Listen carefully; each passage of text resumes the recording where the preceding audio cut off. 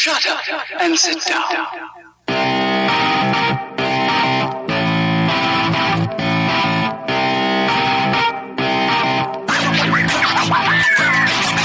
I'm Dr. Corbin Weaver, an OB-GYN resident.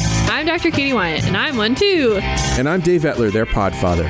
And we are the Vagabonds. Three friends venturing through the world of feminism and healthcare for women, babies, and people of all kinds. We don't give medical advice, and we don't speak for anyone other than ourselves. We're just recording conversations we'd be having in bars anyway.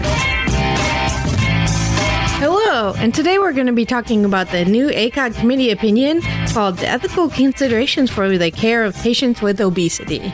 Woo! You know Wow. what's great content is committee opinions. Committee opinions Are great kind. It's a real showstopper. Yeah. So I thought this would be appropriate because we already did our book club on hunger. And so I thought this would be a good kind of tie-in. Corbin and I are together again. Yes. Yeah. Yay. Reunited, and it feels so good. Thank you for sending me a lovely picture of you of yourselves on it. I'm going to describe this picture. You guys are sitting on what looks like a patio. There's a fence sort of behind you. It's sunny out. You're both wearing sunglasses, and fuck y'all. It's 11 degrees here. The wind chill is horrible. There is ice. It was so cold last night that Christine's car actually slid down the driveway while we weren't home. Oh my gosh. It didn't roll. It slid backwards down the driveway until it hit a patch where there was no ice, and then it stopped. So, so fuck y'all. Well, it was 82 degrees here today. So Yeah. we're living the literal dream. That's fantastic. Yeah. And we're both on vacation. I mean, we're going to get it's going to come around this summer. Yeah, we're going to die this summer, so it's fine. Yeah. Okay. I'll relish your pain then. Yeah. Although, to be fair, I would way rather be hot than cold, but that's just me as a human. I agree. I totally agree. Because Adam is the complete opposite. You could take off clothes. I guess you could put on clothes, but no, that only takes you so far. I mean, generally I'd rather be cold, but I will have to say the nicer thing about it just getting really hot in the summertime is that you don't have to deal with snow or anything like that. That's true. Yeah. Yes. Absolutely. So now that we've talked about the weather. Again. But more importantly, we're together. Yes, right. I'm glad you guys are together. Well, the funny thing is that I had texted Dave if we could record tonight, and he was like, "Is Corbin free?" And I was like, "Yeah, she's with me." Here's a GD picture for your pleasure to verify, to prove. I know. It's adorable.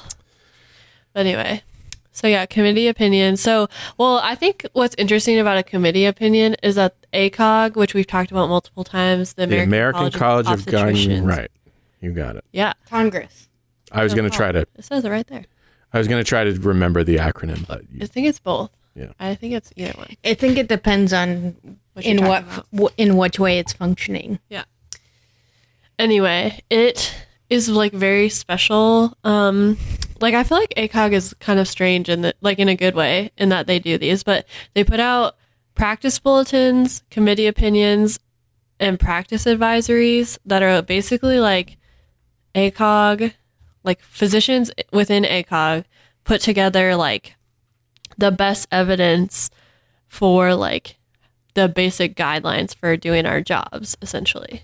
So like we'll probably talk about lots of practice bulletins on this podcast, I feel, because we like use them a ton in our jobs every day. But like I just did a lecture about the early pregnancy loss practice bulletin, and it's just like really nice because it like walks you through like the strictest definitions of it, so that like you're not like for early pregnancy loss that matters, so that you're not like calling something a pregnancy loss that's like actually just an early normal pregnancy, you know?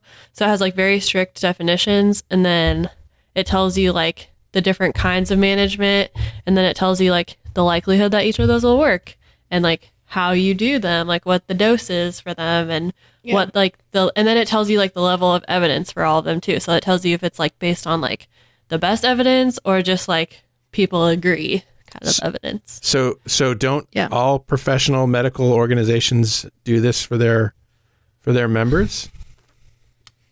I mean, not quite in the same way. It's not as like streamlined. Mm. Yeah. Like, because ACOG is like everything, and OBGYN, you can go to like one place. Yeah. That's got to be like just super helpful. It's so helpful. Yeah. Well, that's nice. Except for sometimes they don't have a decision on it, and you're just like, yeah, then you just got to do what you want.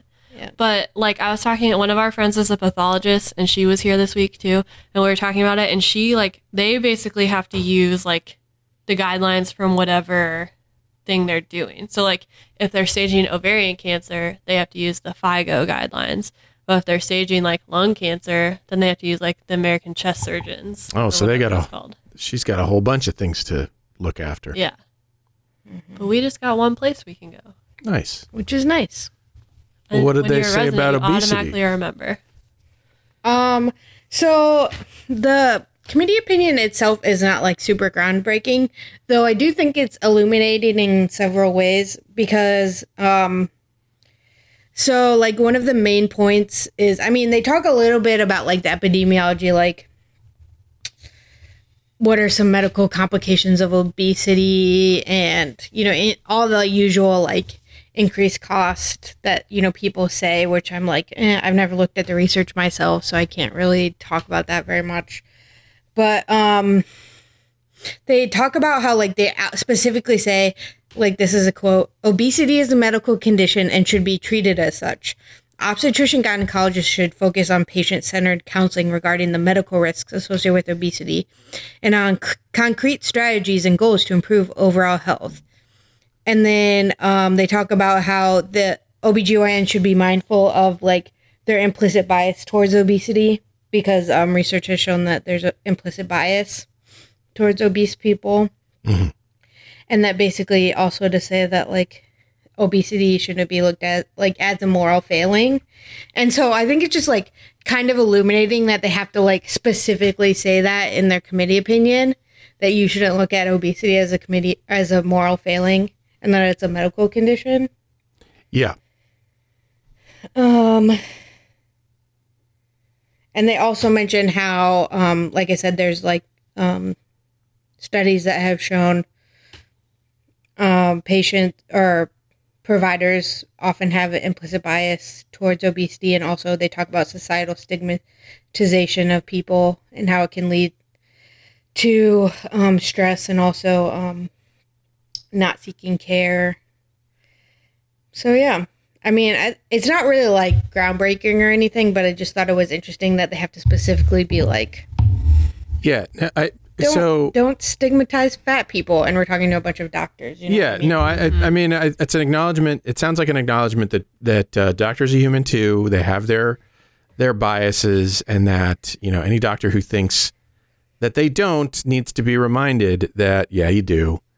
Actually, you do. Keep it in mind. You know, we know you're not, you know, intentionally being a jerk, but, you know, you've got these things going on in the back of your head. Yeah. Pay attention. And weight gain is multifactorial. Yeah. It's also good because like the other thing is like it's not just residents that read these, it's like older physicians I feel like keep up with. Like if they don't read primary research, like I feel like they still read like committee opinions and practice bulletins. So that's another thing is like it's probably really good for like the older physicians too. Yeah. Yeah, for sure. Because I mean, you know, one of the things I've heard about older physicians is that, you know, in order for change to happen, you know, the old guard has to retire before anything changes. And if in the case of, you know, your OBs and your OB-GYNs, if they're reading these, about this evidence and these, you know, sort of new guidance that they get from ACOG or whatever, I mean, maybe that'll help. Another thing it does is it gives questions to help identify implicit waste bias, which I thought was like good because, I mean, it actually helps you, you know, because I feel like I've been to a lot of workshops or whatever or read things like this that are like, be aware of your implicit bias, and then don't give you any tools to figure out like what that means. Right.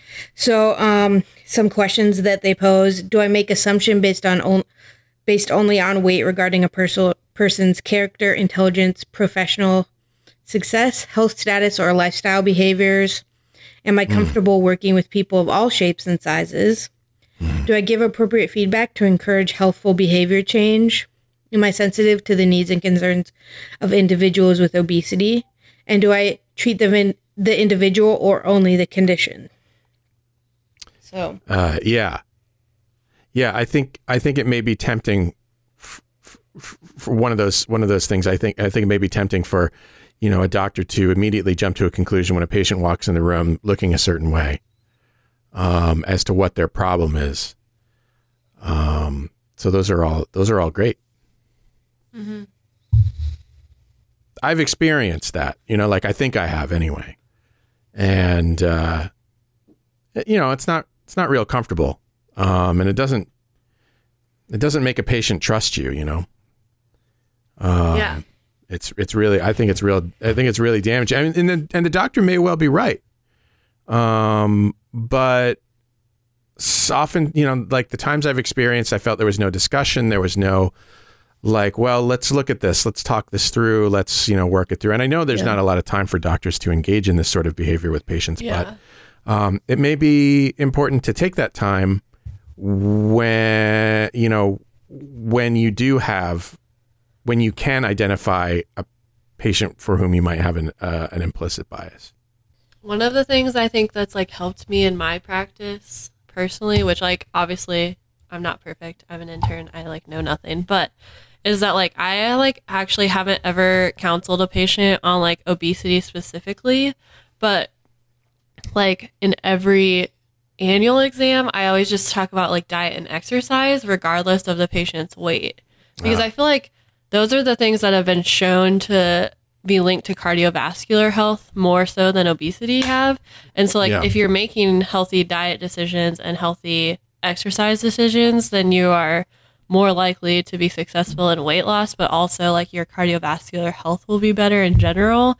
So then you don't have to make them feel, because I feel even if my doctor asked me about my exercise, I would feel bad. Yeah. But not because I'm not I'm not obese, but just because I am very bad at working out, and I definitely should, because I actually probably have really bad cardiovascular health, because I literally biked for 5 minutes the other day and almost died. So I feel it's really helpful, because that's, I feel a lot the core for my patients, at least.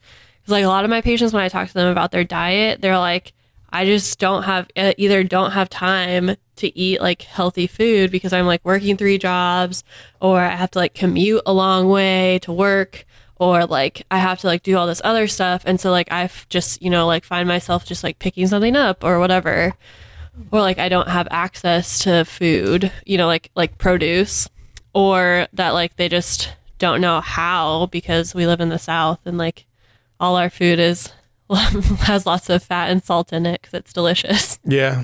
And I think that we know, there was that study that came out maybe a year and a half ago, 2 years ago now, or it was in the New York Times. They talked about the healthy fat versus how BMI, you could have a high BMI, but still be healthier than a skinny fat sort of situation. Yeah. And I feel that is kind of the X factor is are you working out? Are you eating right? That kind of thing. You could still be heavier set or whatever. Mm-hmm. But it's kind of funny in medicine. I feel a lot of times we tell our patient, we'll give a lot of excuses about why we couldn't do the exam we needed to do, or why we couldn't because of someone's habitus, basically.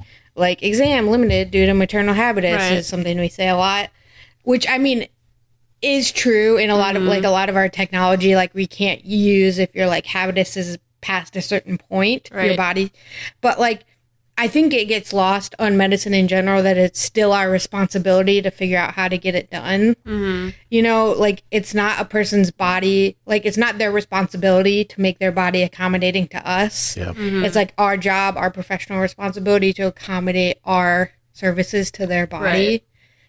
And we don't a lot of times have the equipment necessary. And it's definitely something we need to work on more. We don't have any getting back to the biases against against obese people. It kind of works in the other direction too. Like I think we make assumptions about people who are skinny as being healthy when Right. that's not necessarily true. I mean, just this week I was reading about how, the headline is half of Americans have heart disease. Nearly half of U.S. adults are living with cardiovascular disease, and not all of them are overweight. I always toy with the idea of actually not weighing my patients in my future practice. Yeah. Yeah. What would you do instead? For some things, though. Would you have some sort of assessment then? You'd have to do something else. You'd have to rely on something else, wouldn't you? I think maybe in pregnancy, but maybe not outside of pregnancy. Yeah, in pregnancy is kind of important. It is important. Especially because if they're not, I mean, also if they're not having appropriate weight gain. Exactly. But outside of pregnancy. Although that's the other thing though, is that weight loss, unexpected weight loss is a symptom of cancer. Yeah, that's the only thing I can So then think it's of yeah. So then you're should I? But how often is it the only thing that a doctor picks up? Yeah. It's you've lost 10 pounds. Yeah. What's that about? I don't know. Right. I would have to look into more research about it before I would make that decision. Yeah. Because usually if someone is losing weight unexpectedly, they come in oh, my clothes are loose. Right. Yeah. There's other symptoms. Yeah. Mm-hmm. Well, how about this? I mean, you do the weight thing, but you don't necessarily talk about it as such. Yeah. It's just you're weigh them, jot it down. Don't comment on it, except and then still always just talk about diet and exercise. Yeah, except in a case where there is an issue. You do notice a change that needs to be addressed. Mm-hmm. I don't know, just a thought. You could always weigh them and just then ask if they want to see their weight or not, I guess. Mm-hmm. Or if they want to discuss it. Mm-hmm.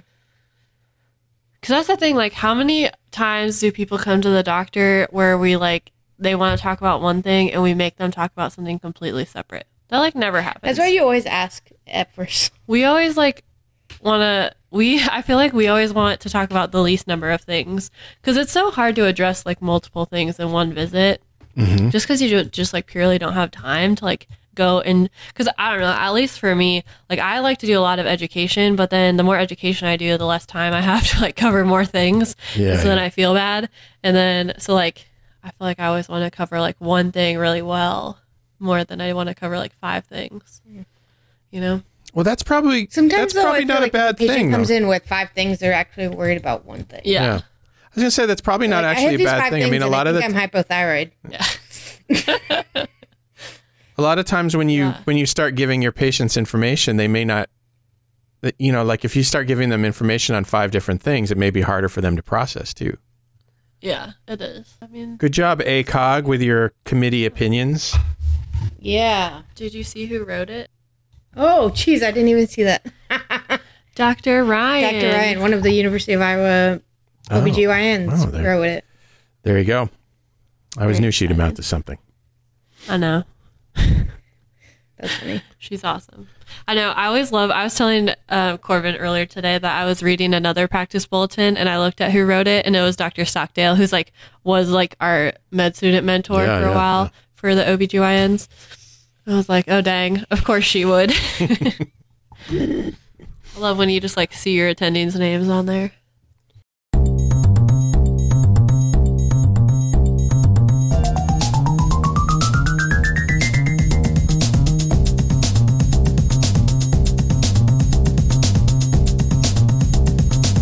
So I was interested to read about Planned Parenthood's chatbot, which they call ROO, R-O-O. It's an effort to keep teens informed on sex, education, and women's health. And so if you want to check it out, if you guys have your phones handy, you probably should go to, wait, where's the address? I think it's roo.plannedparenthood.org. And we can try some questions But yeah, I mean, so the problem they're trying to address, I mean, first of all, they're trying to address the fact that high school students may not have access to great sex education programs. They might have difficulty finding accurate information about their reproductive health, their relationships. And I imagine also with the sort of contraction of funding, also this could be a way to address this situation. So there are different categories of things that you can talk about with RU, things like bodies, relationships, masturbation, pregnancy, sexual orientation, gender, and so it seems like an interesting approach. I don't know how well it works, so I thought we'd give it a try together. I'm gonna ask one that I get a lot. How can I get HPV? That's a question I get asked a lot. That's a good one. Okay, and I'm asking, what's the best method of birth control? So it didn't understand my question. yeah, I think it probably would have been better if you had said, but it does give you some options. I entered the same question, Corbs. And so it gave me some options. What is HPV? Do I have HPV? How can I get the HPV vaccine? So I imagine one of those, like what is HPV, could probably answer the original question. It's funny. I know that like HPV is technically an STD, but I just like hate to always classify forget it about as it. a STD. Yeah. Like it just feels, I mean, technically it's transmitted sexually, but it just feels so. Yeah. I feel like when people talk about STDs, you like just think about like gonorrhea and chlamydia, essentially. Yeah. Yeah. I also always forget that HIV is technically an STD because it just seems like it should be, because you can also get it through like blood and bodily fluids. Like it's not just sexually transmitted. And it seems like a class all on its own. What was the answer to, so what did you ask, Okay. Katie? I said, what's the best method of birth control? I just went, there's like, when you start it, there's like a popular questions. And so I just picked one. Okay. It says there are many different types of birth control. The most effective types are ones you can't mess up, like the implant or IUD. You can get even more pregnancy protection by using condoms plus birth control together. Bonus, condoms help prevent STDs too. And then it sent me a GIF that says nailed it. And it has a condom, a diaphragm, and an IUD making up the letters. And it's adorable. Anyway, and then it says, you want more info? And I said, sure. And so then it gives me, there's a quiz, which I'm going to take. And it says, which birth control is right for me? I'm going to take the quiz to find out. I'll let you know. Yeah. I asked, How old am I?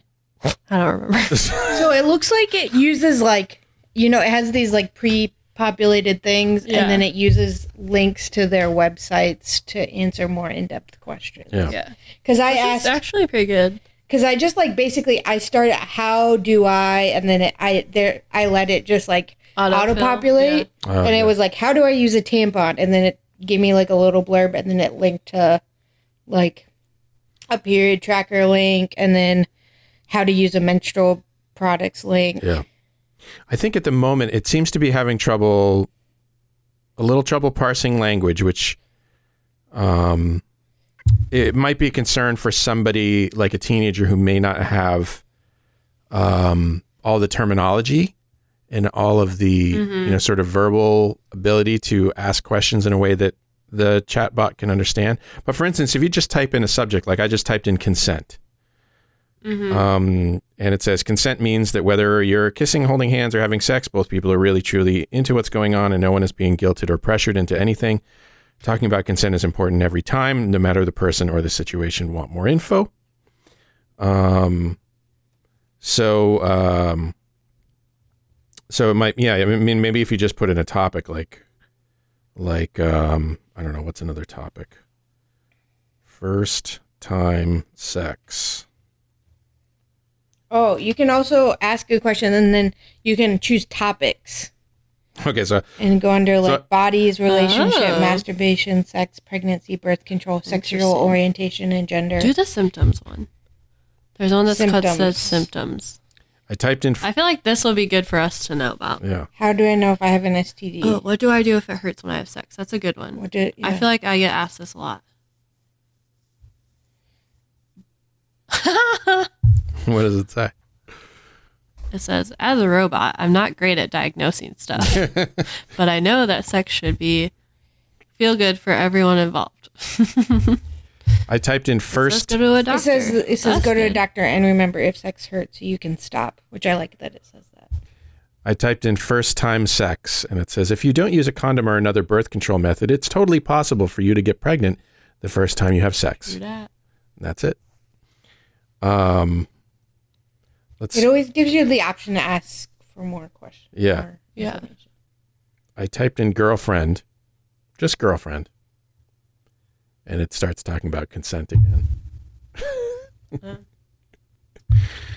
So like I think this is I think this is something that is gonna need some work. I don't know. I might try it out. Might try it out on my kids and find out. Like I'll just say, here, go here, ask it some questions, and then give me your review. You don't have to tell me what you asked. And see what they make of it. Maybe I'll have Christine do it too. But I think it's an interesting approach. I think a lot of people are, especially kids, I think they might be more comfortable asking for information in this format than, approaching a doctor or approaching a parent or approaching, and unfortunately a lot of the ways that people get information these days, like through the internet or whatever, or God forbid Yahoo Answers, they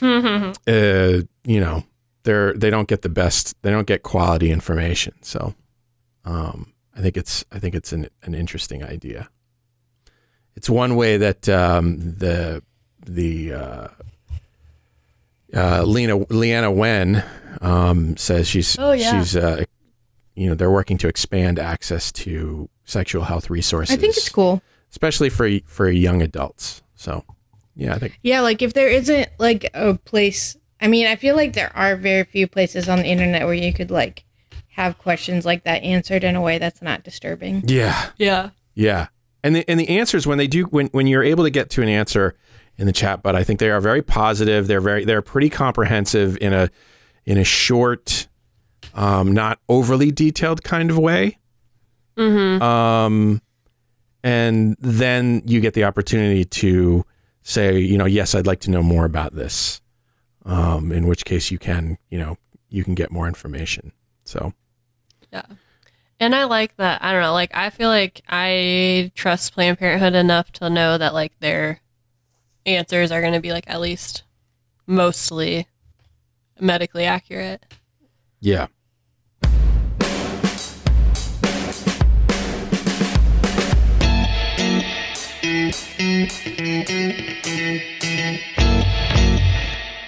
Any fallopian files? My fallopian file is vacation with Corbs. Oh. My fallopian file is called The Dream. It's a podcast about multi-level marketing. Oh, yeah. It's really good. We were talking about this last night. Yeah.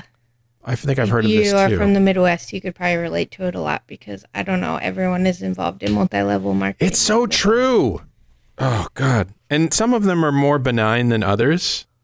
Mm-hmm. Like, I mean, it's so common in the Midwest. Like, I had to like think about it and be like, man, is that really a multi-level marketing? Yeah.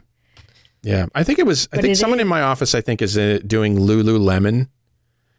Mm-hmm. You mean LuLaRoe? Oh.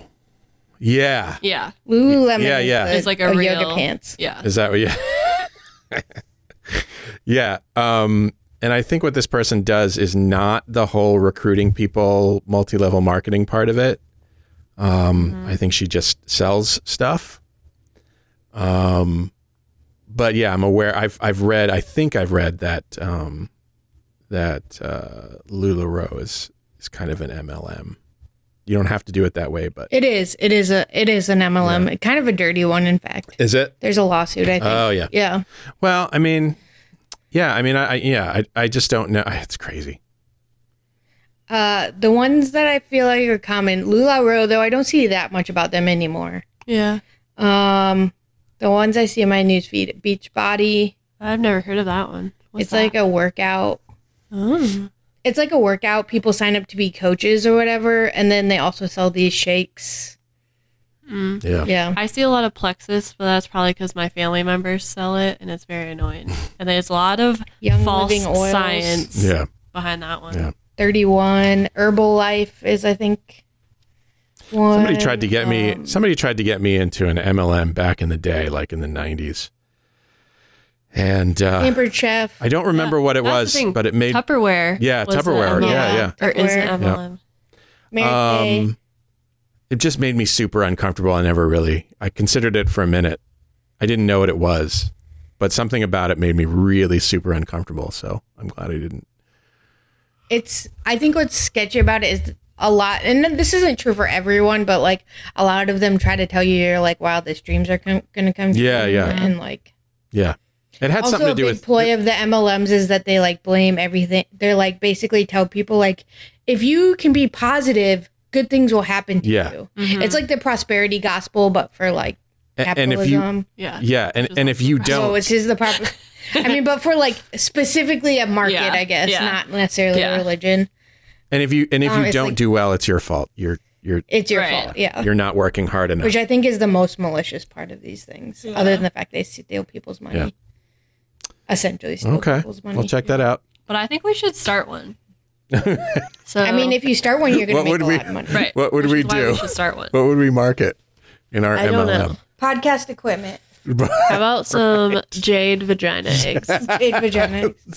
That can be our MLM. We can sell out our MDs for however much money we'll make. Yeah, you could be Instagram influencers, sell your jade eggs and podcast equipment.